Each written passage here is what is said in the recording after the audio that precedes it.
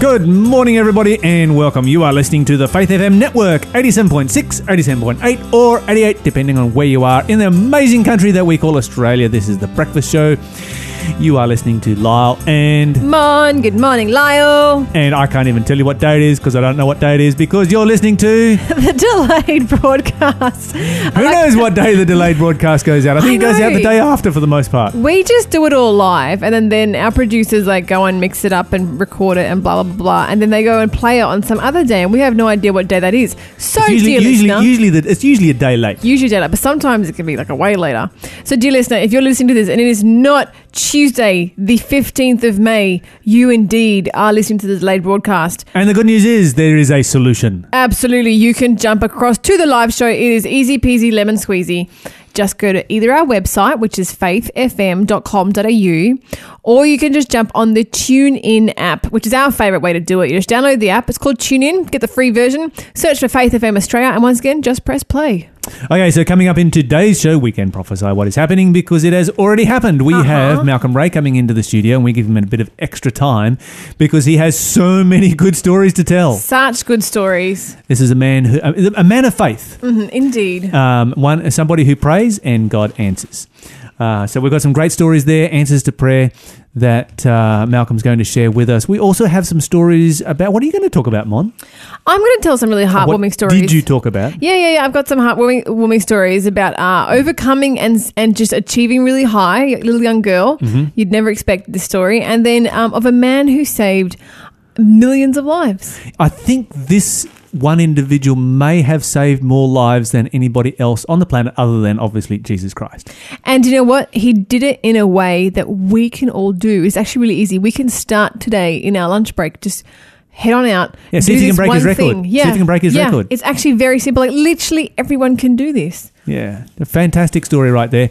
And, of course, I'm going to talk about something that I think is a very positive move that they're talking about in Britain, and that is a porn card. And you say, how is that positive? Well, if you want to know how that's positive, then you're going to have to stay tuned because they are tackling the issue of children accessing pornography. It's nice to see that somebody is at least thinking about doing something about this particular situation. It took me a moment to swing around the idea. I had to really mull it over, but by the end of Lyle's little segment there, I am very much convinced it is a good step forward. Yeah. But what are you grateful for? Tell me quickly. Oh, I'm grateful for killing Scotch thistles. Scotch thistles. They sound really nice, I have to admit. I'm grateful for taste not buds. Until you tread on one. Yeah. is it that kind of a thistle? Yeah, okay. That kind of a thistle. I'm grateful for taste buds because this morning I accidentally drunk off milk on my And your cereal. taste buds warn you, do not swallow. And yes, I was able to avoid getting a sick tummy. So stay right there. We're going to have a great show coming up for you right now and enjoy the rest of your day. Comes down to the lamp slain from the foundation of creation. It all comes down to the life poured out in the center of Revelation.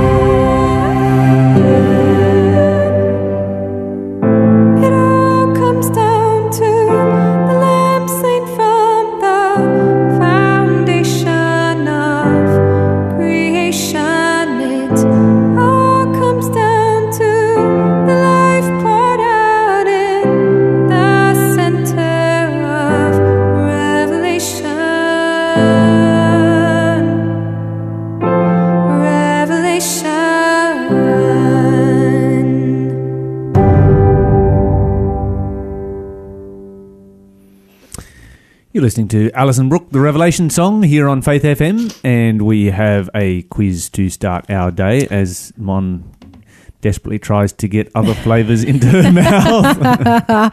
It's just so gross. And the thing is, I checked the box afterwards, and indeed it expired last year sometime. Oh, last year. Yeah, like 2017.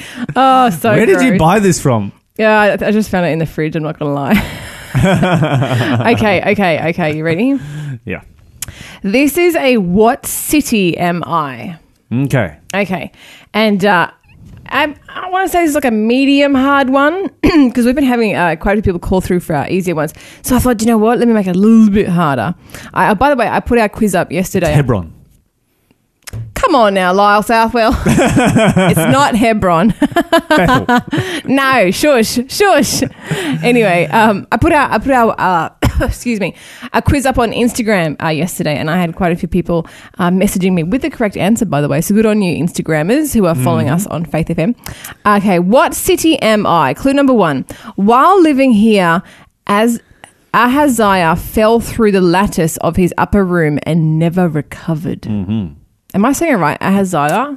Ahaziah. Yeah, so Ahaziah fell through the lattice of his upper room and never for 2 recovered years. while he was living in this city. Okay, if you know the He was answer, an give me a evil call. king. Oh, he was? Well, okay, it sounds like he came to a tragic end. 1-800-FAITH-FM is the number to call. It's 1-800-324-843, or you can text me 0491 064 669. And, of course, you can message me on Facebook. Our name is Faith FM Australia.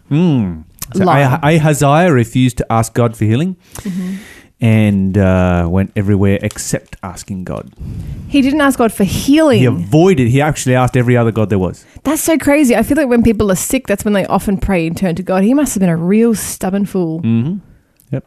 I want to know more about the story, but I'm not going to ask you because you have a terrible habit that when you start talking about the story behind the clue, you often just slip up and give it away. I have done that twice in a year. Twice. Once every 6 months. Twice since I've started working here, which has only been a few months. Yeah. Well, I've been Can't argue with that. here still twice in a year. Yeah. Whatever. Anyway, let me share with you some good news. Okay.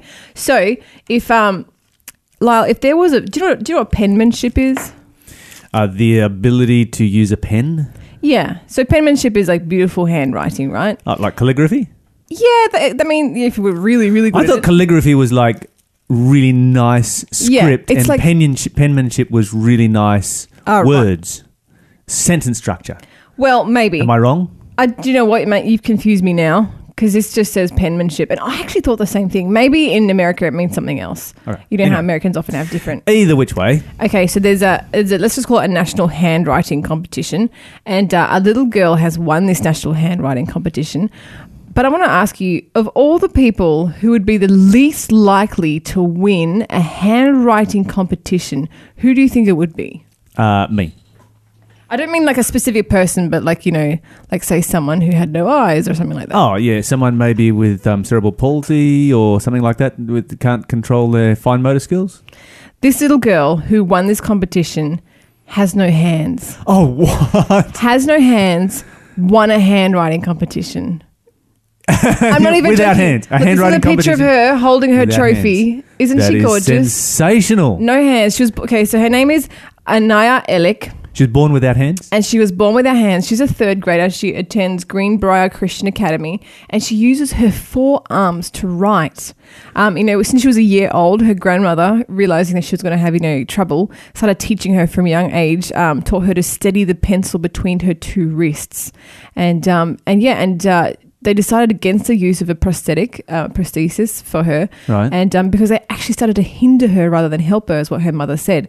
And, you know... That's interesting. Yeah. You know, and this is astonishing because this is at a time when schools, they're mostly computer keyboards. There's no more emphasis on writing or spelling anymore. A lot of schools are doing away with cursive writing as part of their vital, development. Did you learn that? Oh, yeah, absolutely. I used to use that for years. I used to Yeah. use that. It's so much quicker, and then I got into the habit of not using it and haven't used it since I struggle to remember how to use it now. Do you just write in capitals, Yep. like technical Yeah, writing? well, that's because Yeah. you've got to do it. It's what you've got to use it for. Whenever you write something, that's what you've got to use is caps these days. Yeah, well, I mean, I find guys do a lot of caps when they do technical writing because, that's what they learn when they go do, their manual arts and stuff. But yeah, I want to show you a picture of her handwriting because it's just astounding. I was astounded because I was looking at her handwriting going, do you know what? This little 8-year-old girl's handwriting is better than mine. Wonderful achievement. And we send our congratulations. We will put a link up to this on... Now, I'm surprised they didn't teach her to write with her feet, because I know a lot of people without hands write with their feet. Yeah, that's true. I'm not sure because, if you think about it, because she's just missing her hand, really. She's not missing her arm. Yeah. I guess she could... I don't know. Yeah, Well, I guess with her feet, she still has her toes. That's right. Yeah. A lot of people write with their toes that have no hands. Anyway, okay. Here's a picture of her handwriting. Hang on. To throw that up on Facebook so that we I'll can have throw it a up look on and see Facebook. what it's You see can what it's admire like, it. see whether it's better than mine or not. Wouldn't be hard. Yeah, and do you know what? If you have a disability or know someone with a disability who is just conquering, give us a call. We'd love to do a shout out for them. And put that up on Facebook. Human as well. beings are amazing creatures, and amazing what humans can do, and how the brain can rewire itself to deal with disabilities that are either born with or they get later in life, and the skills that they're able to produce. And it sort of makes you think, if we'd have been created with our hands, would we still be doing all the things that we're doing right now? You sometimes wonder whether probably we would. We would have just found another way of doing it. It's true. We are blessed with amazing capabilities, and I often think that we don't realize what those capabilities are until we're put in a hard position, and are forced to be creative. Now, I have this is such a heartwarming story, and this is a bit of a rebuke to myself. Have you heard of the man with the golden arm? No. We just talked about the girl with no hands, but I haven't heard about the man with the golden arm. The man with the golden arm. Okay, so he's an Australian. His name's James Harrison, right? And he's just retired from his position as quote unquote man with the golden arm. So he's an Australian senior, and when he was 14, he had to undergo chest surgery, and he had to get a blood transfusion to save his life. And so he vowed after that he would become a blood donor once he turned 18, even though he was actually really scared of needles. Bless his heart. He's 81 I'm now. terrified of needles. Oh, you are? I absolutely hate the things. Can I just have someone write a note that we need to bring a needle into the studio? Keep Lyle under control. Yeah, I hate the things. It's like, whenever I have to get a needle, I look the other way and grip my teeth. Yeah, same, actually. I'm not a huge fan. I'm not like It's like, petrified. why? Why are we scared of needles? I mean, seriously, why are we scared of needles? I think it's something unnatural about a foreign projectile entering your skin. I think we intuitively know that's not right. Nothing should be breaking my skin. And I think that it's because it's intentional and it's going to happen and it's premeditated. Yeah. Whereas, you bang yourself, you hit your thumb, whatever, blood comes spurting out. But even you then, just sort of wrap it up it's and not complain, right. But yeah. it It's doesn't not the ideal. freak me out like a needle does. Anyway, so James Harrison, scared of needles, decides when I turn 18, I'm going to give back. I'm going to give blood transfusion. Anyway, it turns out, right, the doctors were shocked to find that his blood actually contained an antibody that directly neutralizes rhesus disease, which is a dangerous condition in which pregnant women's blood attacks her unborn child. And so it's about 17% of Australian women are at risk of developing this condition. So they've been using his blood to basically save babies. And he's been doing this now for 60 years. He's now 81. He's finally retired his golden arm. He has saved over 2.4 million Australian babies. No way. 2.4 million way. Aussie babies. No One way. man's blood. One man. One man's blood. That is sensational. Like, is he been given some kind of award for this, or? Do you know what? I How really come hope this they isn't do. all over the news? I've never heard of this before. Yeah, so in Australia, up until about 1967, there was literally thousands of babies dying each year. Doctors didn't know why. It was awful. Women were having numerous miscarriages. Babies were being born with brain damage. And then, boom, this guy comes along with his special blood and has just been saving them left, right and centre. Do they have people to replace him? I really, really hope so. And this is what I wanted to say on the radio today. Has this guy got a Guinness World Book of Records for saving the most lives? Well, or? it would be hard to compare him to other people because you never know where your blood goes after you've given blood. So you never. People might be doing Yeah, more. sure, but how often does he give blood, and how long has he done he's this been for? doing it as often as he could for 60 years because you can't do it like every day. Yeah, I think. Anyway, what I really wanted to say was giving blood is an important thing to do for humanity, and it's an easy thing that everyone could do. You could literally go and do it in your lunch break. We recommend here at Faith FM that you just take some time, go donate blood. You never know what kind of blood you have, what kind of rarity that you have that can help save other people's lives. And this guy is a wonderful example thereof. This is Andrew Peterson with Cane and Bound.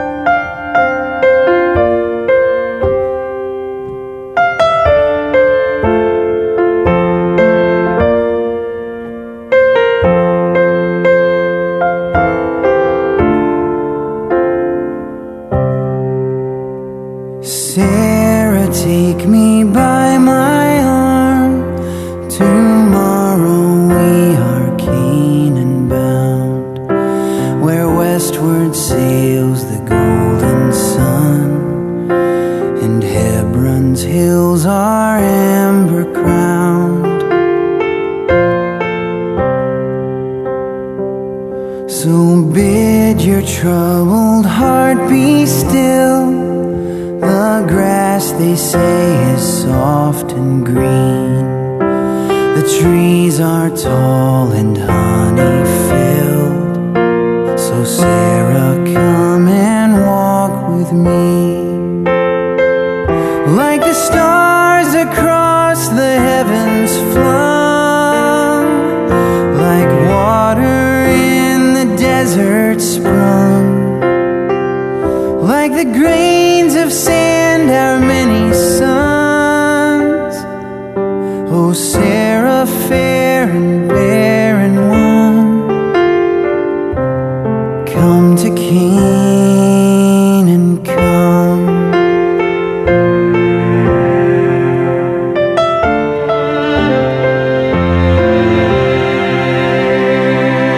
I trembled at the voice of God, a voice of love and thunder deep. With love he means to save us all, and love has chosen you and me. Long after we are dead and gone, for 1,000 years our tale be sung, how faith compelled and bore us on, how barren Sarah bore a son.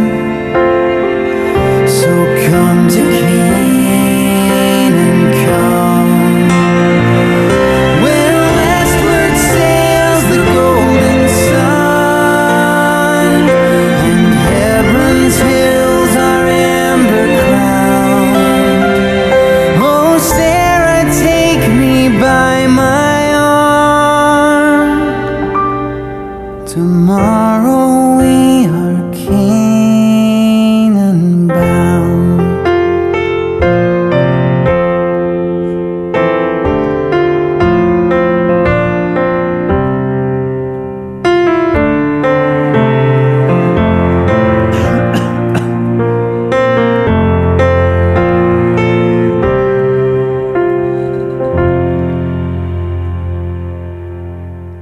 You're listening to Andrew Peterson with Canaan Bound here on Faith FM. And what's our second quiz clue, Mon? What city am I? This city was built by King Omri. Mm-hmm. There King you go. Omri. Pretty cool name, Omri. It's a very cool name, and of course, one of the names that we have found in archaeology. Oh, really? Absolutely. Dug his name up out of the ground. Don't say anything more. You're going to say something like, dug his name up out of the ground of the city of Bloom, and you're going to say the answer. You are so paranoid. Well, you've messed us up enough times. If you think Okay. you know the answer, give me a call, 1-800-FAITH-FM. I have some potentially good news. Or tell me. Yes. So this is potentially good news. In England, in Great Britain, they are proposing a porn pass. I don't know what that is, but I'm happy that this is sounds like it might be preventing pornography. But go ahead and tell me everything. Because it's like, okay, how is porn pass a good thing? Well, here's the concept behind it. What they're trying to do is that they are trying to combat, and this seems to be, maybe somebody else has tried it, I don't know, but it seems to be like the first ever attempt after, 30 years. Mm-hmm.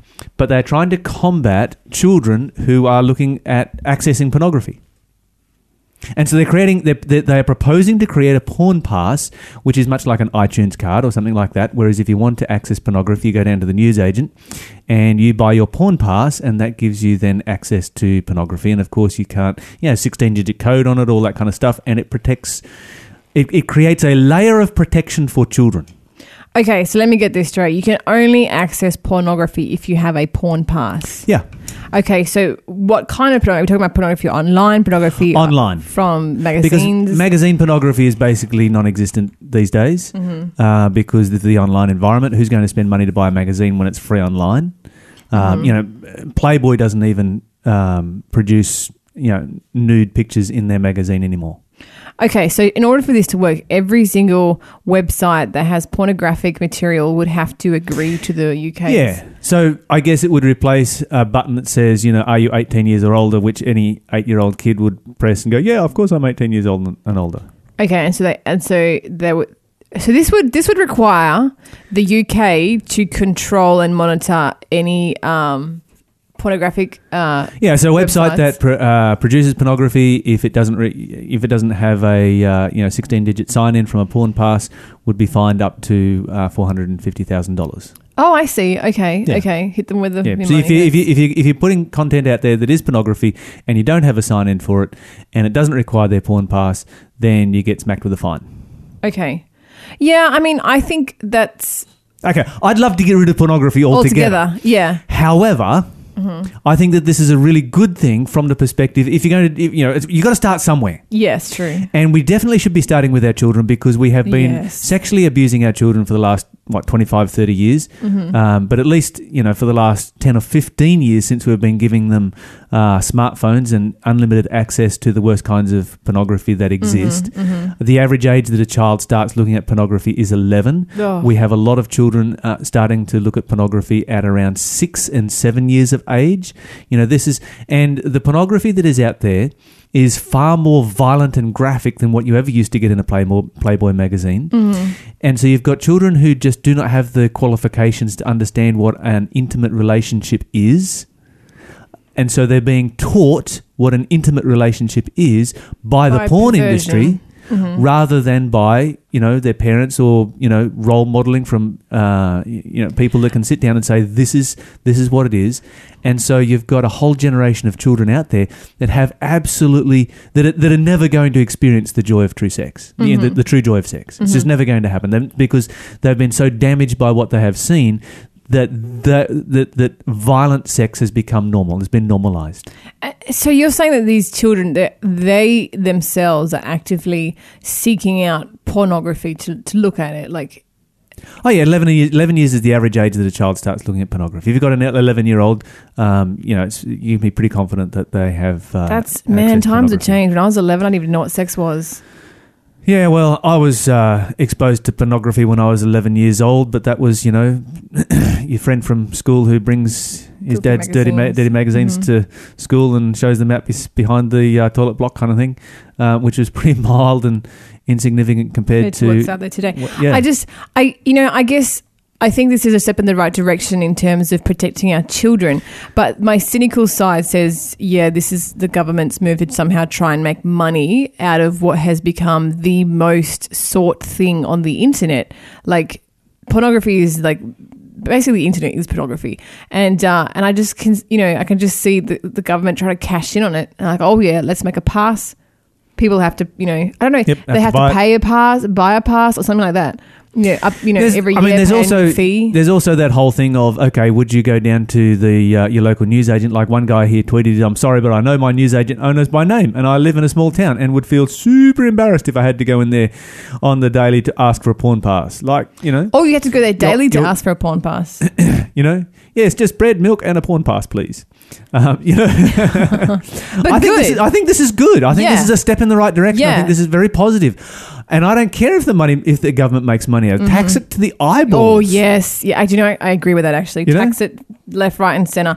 But And help to pay for some of the damage that it is doing to society. yeah. Actually, do you know what? I agree with that. But I was surprised. I wouldn't have thought there would be a daily porn pass. I would have thought you stuck, like a one of those, an Opal card that we use in Sydney, or a Mikey card in Melbourne, or a multi-rider. Well, who knows what it will be? This is a proposal at this stage. Okay, yeah. And I think that it would be good, anything that they do to combat it is a step in the right direction, Yeah. because at the moment, nothing is being done. Yeah. Absolutely nothing. In that case, I think we should have it, now that I've thought about it some more, and I definitely think we should tax it for all it's worth, and then use the money to further kill it, hopefully. Yeah. A bit like what they do with cigarettes. Yeah, well, at least put the money towards dealing with the psychological damage that is being created and the people that are ending up victims of abuse because of young children that have never ever learnt how to have a loving, intimate sexual relationship. And sex is like one of the greatest things out there. And there are so many people who are never going to understand what that is. They are never going to experience it because violent sex has been normalised. I think it's definitely a tool of the devil to pervert something that God created as good and as Oh, yeah. pure. The devil takes the best things and makes And them the makes worst. them, ruins them, yeah. And you can definitely see that with just the explosion of horrific pornography and violent pornography.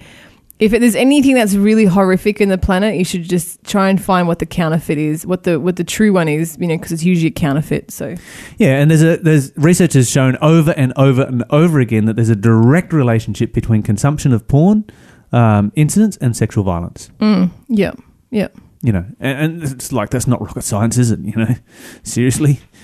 Well, I hope that goes somewhere good. I'm definitely going to stay on top of that news feed and see what happens. And of course, it was on this day back in 1948 that the state of Israel was declared, independent state of Israel was declared. And also on this day that the United States Embassy in Jerusalem has just been opened. Which is kind of sad considering the news today.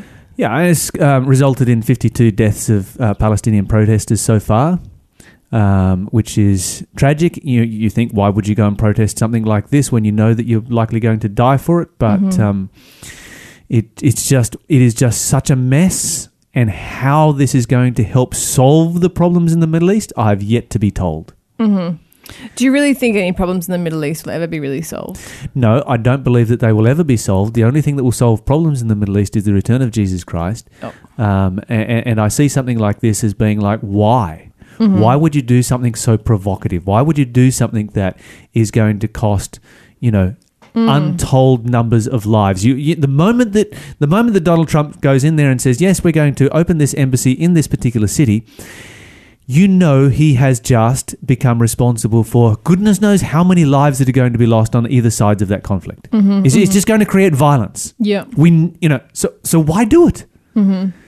What's the point? Oh, it's symbolic and all the rest. Just get over the symbolism of it. Have your embassy in Tel Aviv. Have your embassy anywhere else but in Jerusalem. If we want to have peace somewhere, you don't have to have it in a particular city for it to be an effective embassy. I was reading about this morning and I was wondering, the staffers, like who in their right mind would be like, oh yeah, I'll go work there. I'd never go work at the embassy. Anyway, if you have an opinion about this, yeah, absolutely. Love to hear from you. Our number is 1-800-FAITH-FM. Would love to hear about, your opinion about what's happening over there in the Middle East. We're going to have a song and we're going to come back with our live guest who's come into the studio, Mr. Malcolm Ray. Oh, yes. Yeah, very excited about that. He's going to tell us about a decision that he made, a promise that he made to God in a time of crisis. Ooh. And followed it through. This is Anna Beaton, Genuine Love.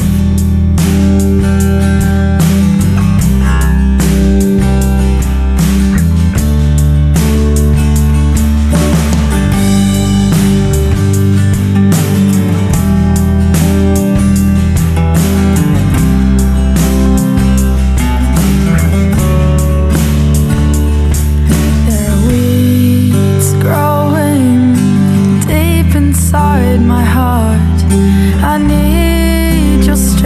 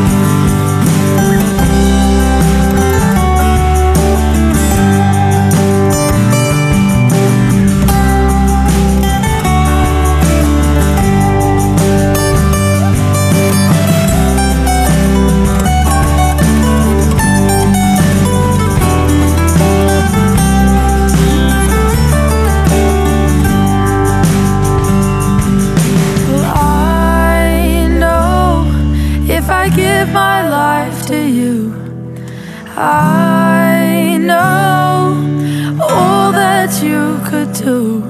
Unclasp my hands from the rain. Guide my life in your ways. Take it all, take it all. Oh, fill my soul with love, genuine love. Oh, with love, merciful love. Oh, with love, grace-filled love. Take it all, take it all. Oh, fill my soul with love, genuine love.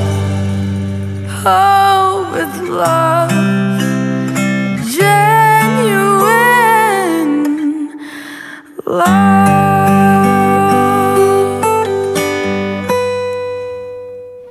Welcome back, everybody. That was Anna Beeden with Genuine Love here on Faith FM, and we have a special guest who has joined us in the studio. Before we go to our special guest, Mon, I see you reaching for the quiz. Okay, so I'm going to give you a quick clue. What city am I? Clue number 3. When the apostles in Jerusalem heard that people in this city had believed in Jesus, they sent Peter and John to them. If you know what city that is, give me a call, 1-800-FAITH-FM. We'll send the prize. Today it is a Soyam Eastham city. Don't give the answer, Malcolm, but have you got an idea what city that might be? Not really. Oh, okay. We've got Malcolm stumped. Okay, Malcolm Ray is our guest, our special guest who is joining us today. Welcome, Malcolm. Thank you for joining the show. And thank you for coming into the studio. You're welcome. Especially this hour of the day, nice and early. And We Malcolm, appreciate that. Malcolm has travelled all the way down from Stroud to be here. From where? Stroud. Never heard of it. That's between Newcastle and Gloucester. Never heard of Gloucester either. I'm a West Australian. You could rattle off names for hours. I'd just be like, huh? How far away is Stroud? It's about, probably 50 minutes. 50 minutes. Oh, bless your heart. That's a long drive in this hour. So you live in Stroud and you work in In Sydney, that's Sydney. right. That is a long commute. Yes, it is. I don't do it every day. So how often do you do the commute down to Sydney? Probably a couple of times a week, usually. Okay. So we're going to hear about your work in Sydney and what you're doing down there at the moment and some stories around that. But before we get to that, I did promise our listeners that you were going to share a story where in a time of crisis, you made a promise to God. Now, if you're listening in today and you've ever had this kind of experience where there's been a crisis and you've promised God, if you get me out of this crisis, I will do, then maybe you can give us a call on 1-800-324-843 or text us on 0491064669 to tell us your story. I think often in these kinds of situations, we make promises and then once the crisis is past, the promise sort of wanes and is forgotten and disappears. But Malcolm, that wasn't the way it was in your case. Can you tell us this story? Yes. There's actually two stories that spring to mind. And so I'm going to tell a more recent story. Oh, okay. Not the one I had mentioned to you from my childhood. Uh-huh. So this story began because I was completing some tertiary studies.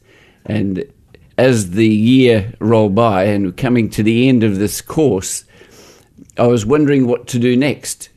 Should I do further tertiary studies or should I seek work? And so I kind of did both. I was applying for different sorts of courses around Australia and also applying for employment.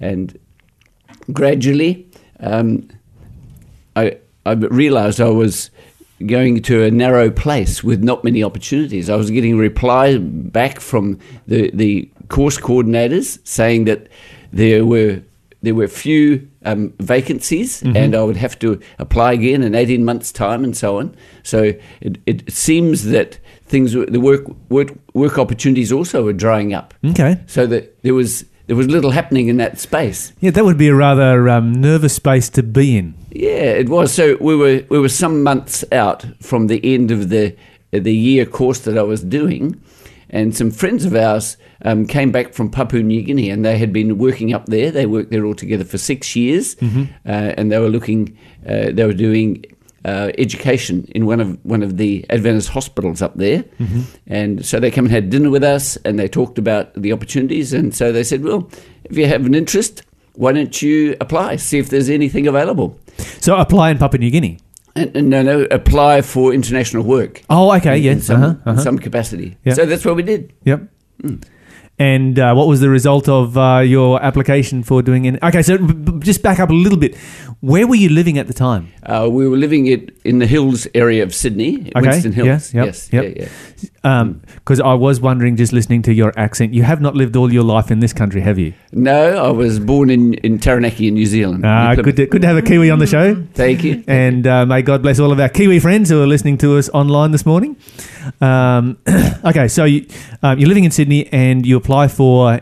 Now, when you apply for international work, is that a limited number of countries, or is it just sort of like, yeah, I'll just apply for international work and it could be anywhere in the world? How does that actually happen? We applied to the Seventh Adventist Church South Pacific Division office. Okay. So we went and made an appointment up there, and their work and their reach is just limited to the South Pacific. Okay. So Australia, New Zealand, and Papua New Guinea, and the South Pacific Islands. Okay. Yep. Yeah. All right. So anywhere within, you could get a call anywhere within that region. Yes, that's right. So we went and made an appointment, and we spent a couple of hours talking about opportunities, and one opportunity stood out. It was looking after the hospital in Vanuatu, then New Hebrides. Wow.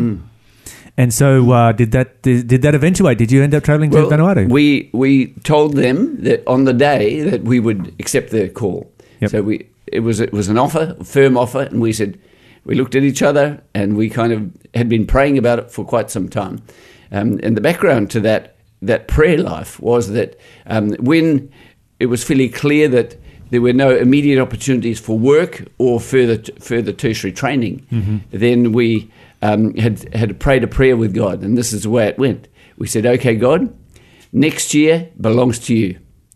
You can, whatever you give us for next year, it's your year.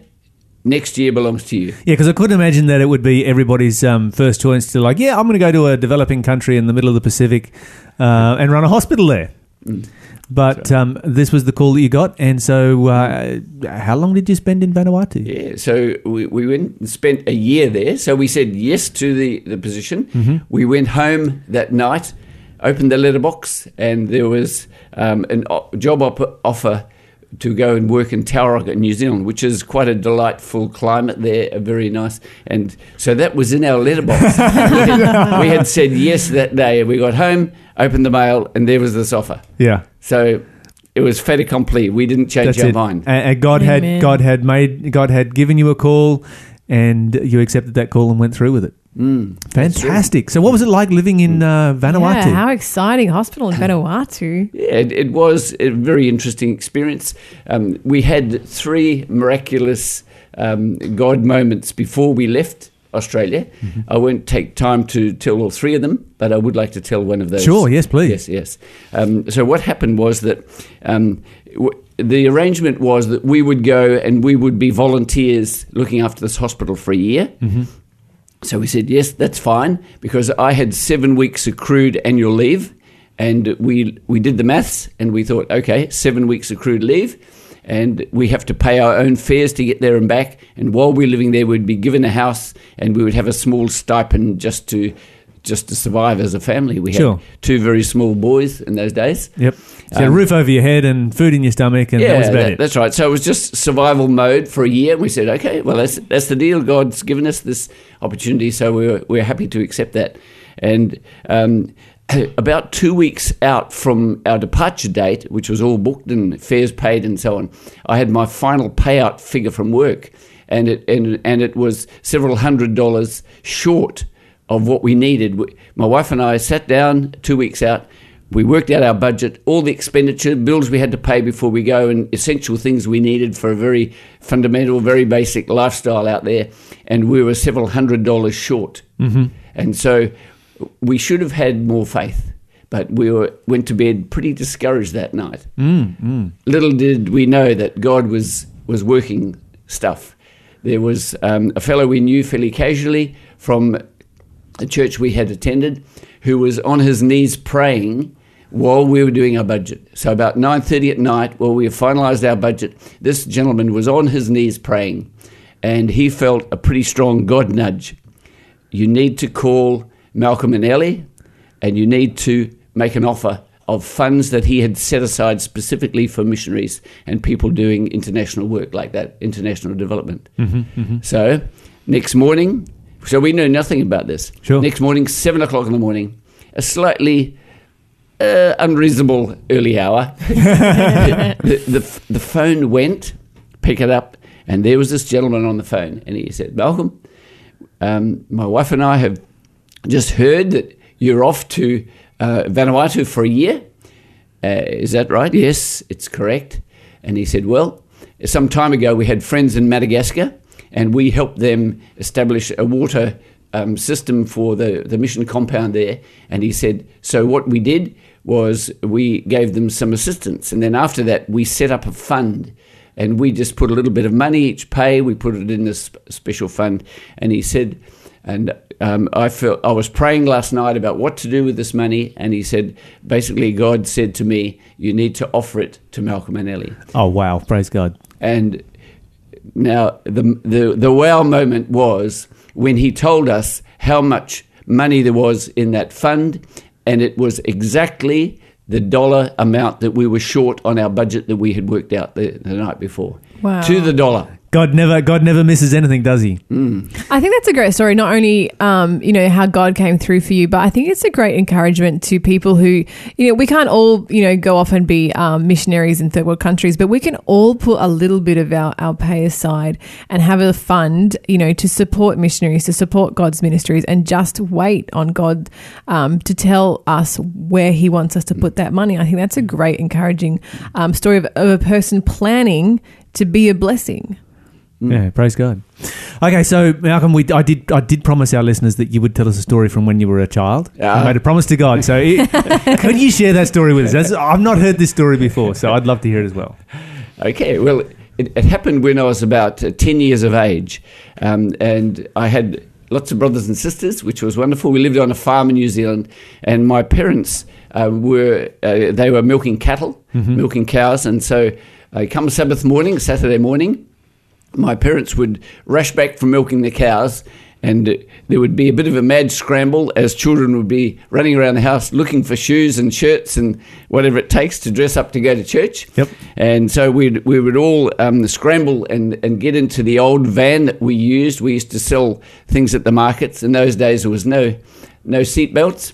And so it was a big bench seat in the front. Usually 2 children would sit on the bench seat with mum and dad in the front, and the rest of us would roll around in the back until we got to church. So that's what it was like. How many of you was there? At that stage, there was 5 of us. Okay. Yeah, so a couple came on a little bit later. Yeah. And so I was about 10 years of age, and we got halfway to church, and suddenly mum's head spun around, and she said, "Where's John?" Like that. "Where's John?" and we all looked in the front thinking, well, isn't he over there with you? And she was looking in the back, and there was no John. John was my little brother, about 2 years of age. And we had left him at home, which was about 10 kilometres away.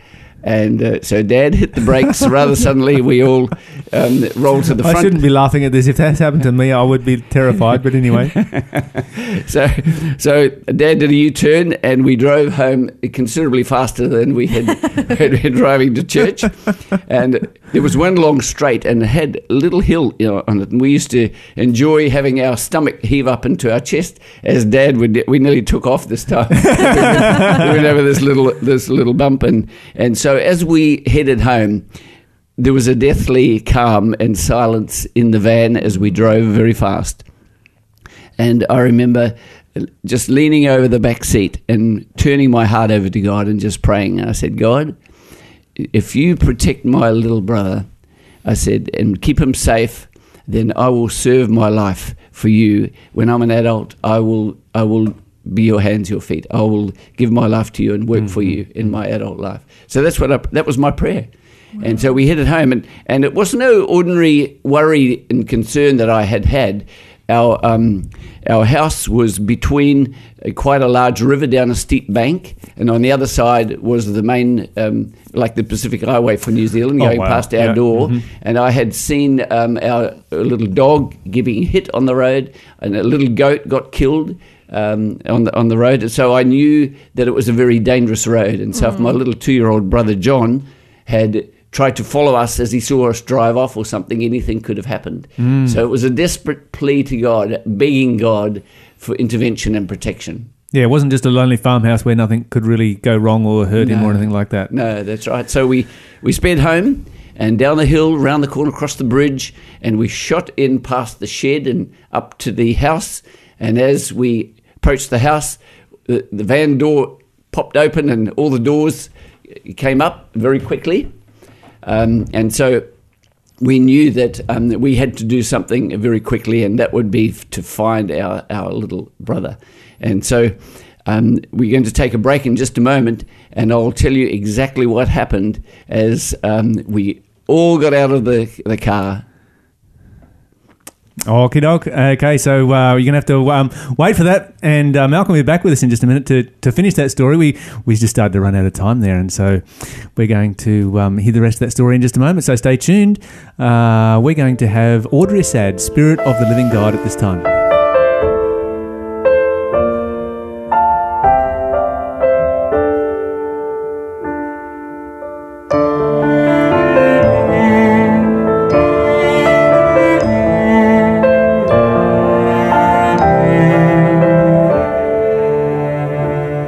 Oh, Spirit of the living God, thou light and fire divine, descend upon thy church once more and make it truly thine.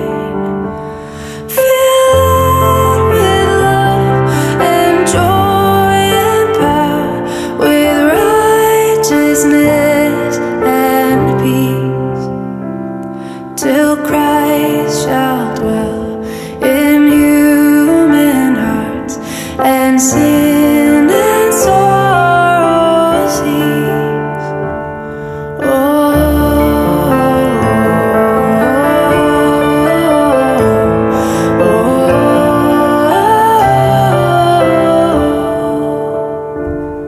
Blow wind of God, with wisdom blow, until our minds are free from mists of error, clouds of doubt, which blind our eyes to thee.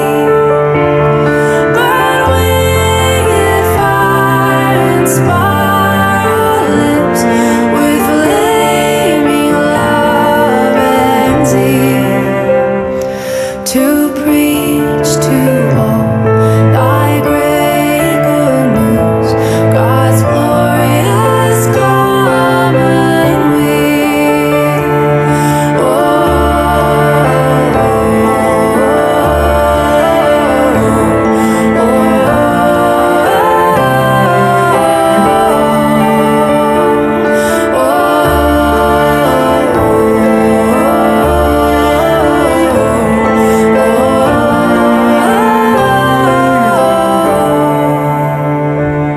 So shall we know the power of Christ, who came this world to save. So shall we rise with him to life, which soars beyond the grave. And earth shall win true holiness, which makes thy children whole, till perfected by thee we reach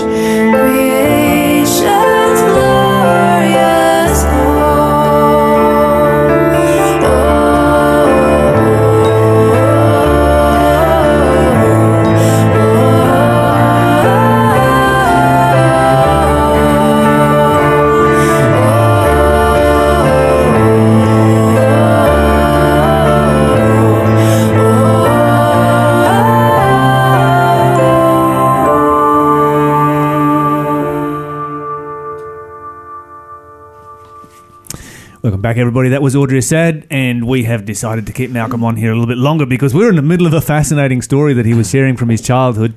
And if you're just tuned in, just to fill you in on the details, Malcolm was sharing how that on a particular Saturday morning, while they were all the rather large family rushing around to get ready to go to church. This was back in the day when, before seatbelts and so forth. But they all go roaring off to church, get about 10 miles down the road, and suddenly realise that the 2-year-old is missing, and they live on the side of the main highway in New Zealand. It runs right past their front door, and of course the 2-year-old has run of the house and run of the yard and run of potentially that highway all by himself. Particularly if he decided to try and follow his family who had just driven off and abandoned him. And so, Malcolm, just fill us in very quickly. What was the promise that you made to God as you were driving back? It was a desperate plea to God. Please protect my little 2-year-old brother John, because I knew the danger of the highway, and we had a steep bank and a river on the other side of the house. So the house was wedged with these two high-risk things right next door to the house. And so I was really very nervous about what would happen to him if he decided to follow us, or, with no one there supervising him. Mm.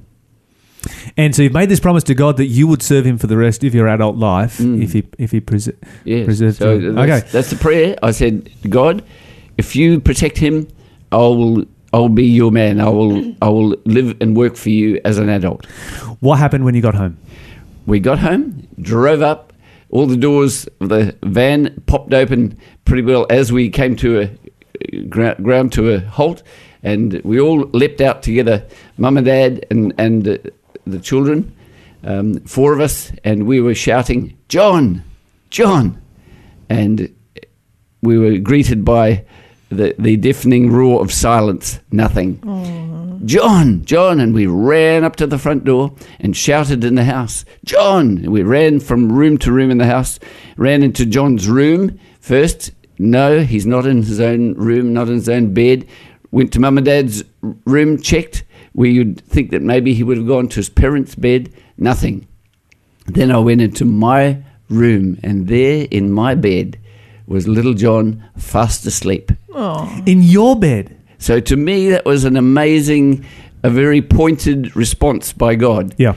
You would expect that if he cried himself to sleep, he would have gone to his own bed or maybe to his parents, but he was in my bed, fast asleep. And you were the one who had just made a promise that you would serve God if God protected him, and God protected him in your bed. That's it.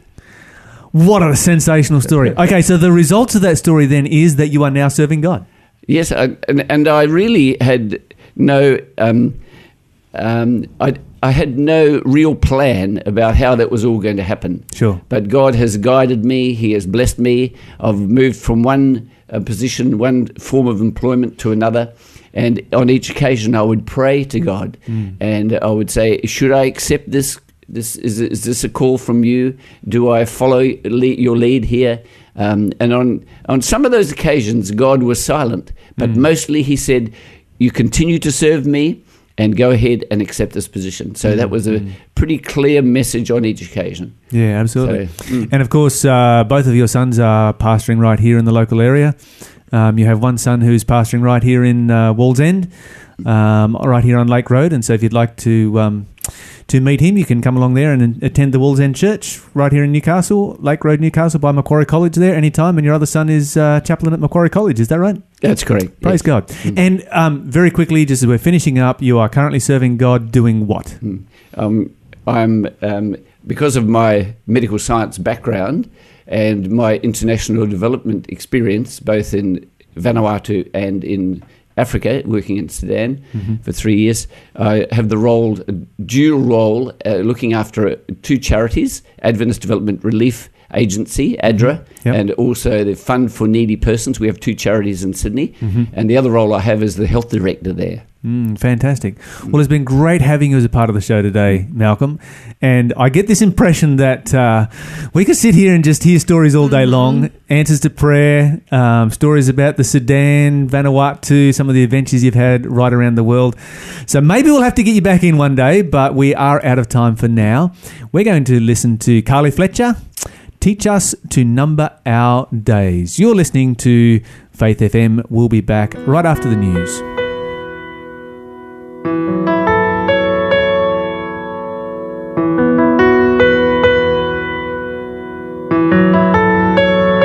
We do not know how long we have to live our lives on this earth.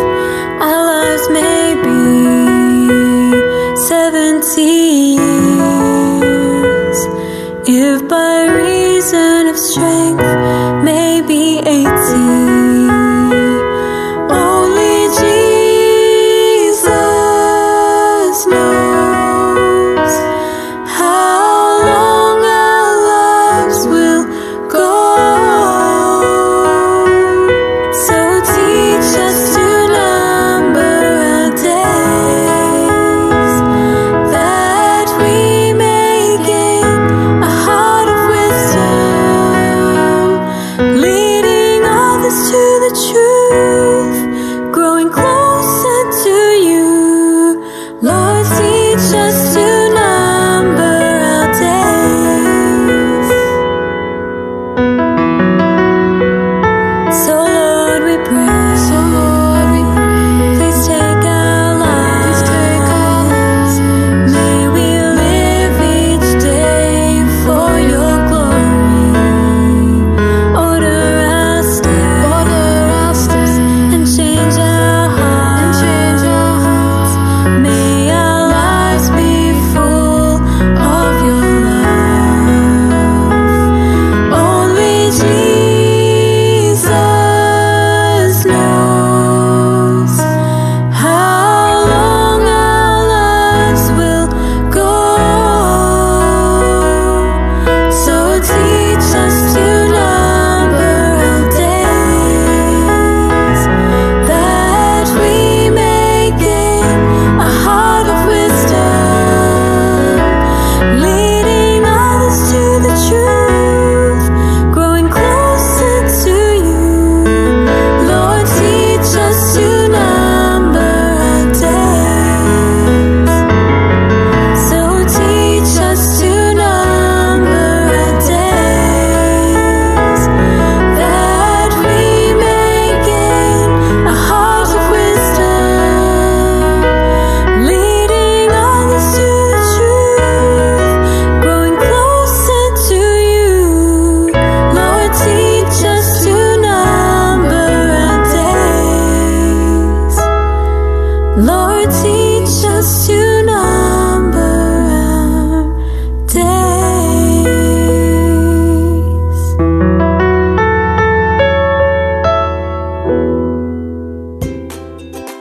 If what God has already done isn't enough for you, nothing's going to be enough for you. Because it's meant to be real, and real life stories have baggage. We know that Peter's a loose cannon. It's all about context. And he chose different personalities to express that because his personality is infinite. It's a love song written to us. When we're at our lowest points, we've got backup. Like a lot of the rational arguments for the existence of God, they tend to work better after you believe.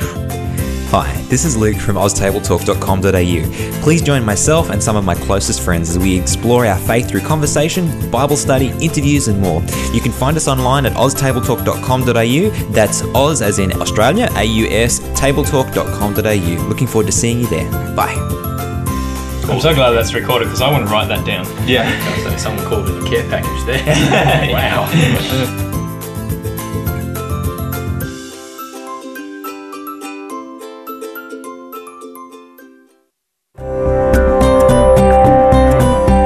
You're listening to Faith FM, positively different radio.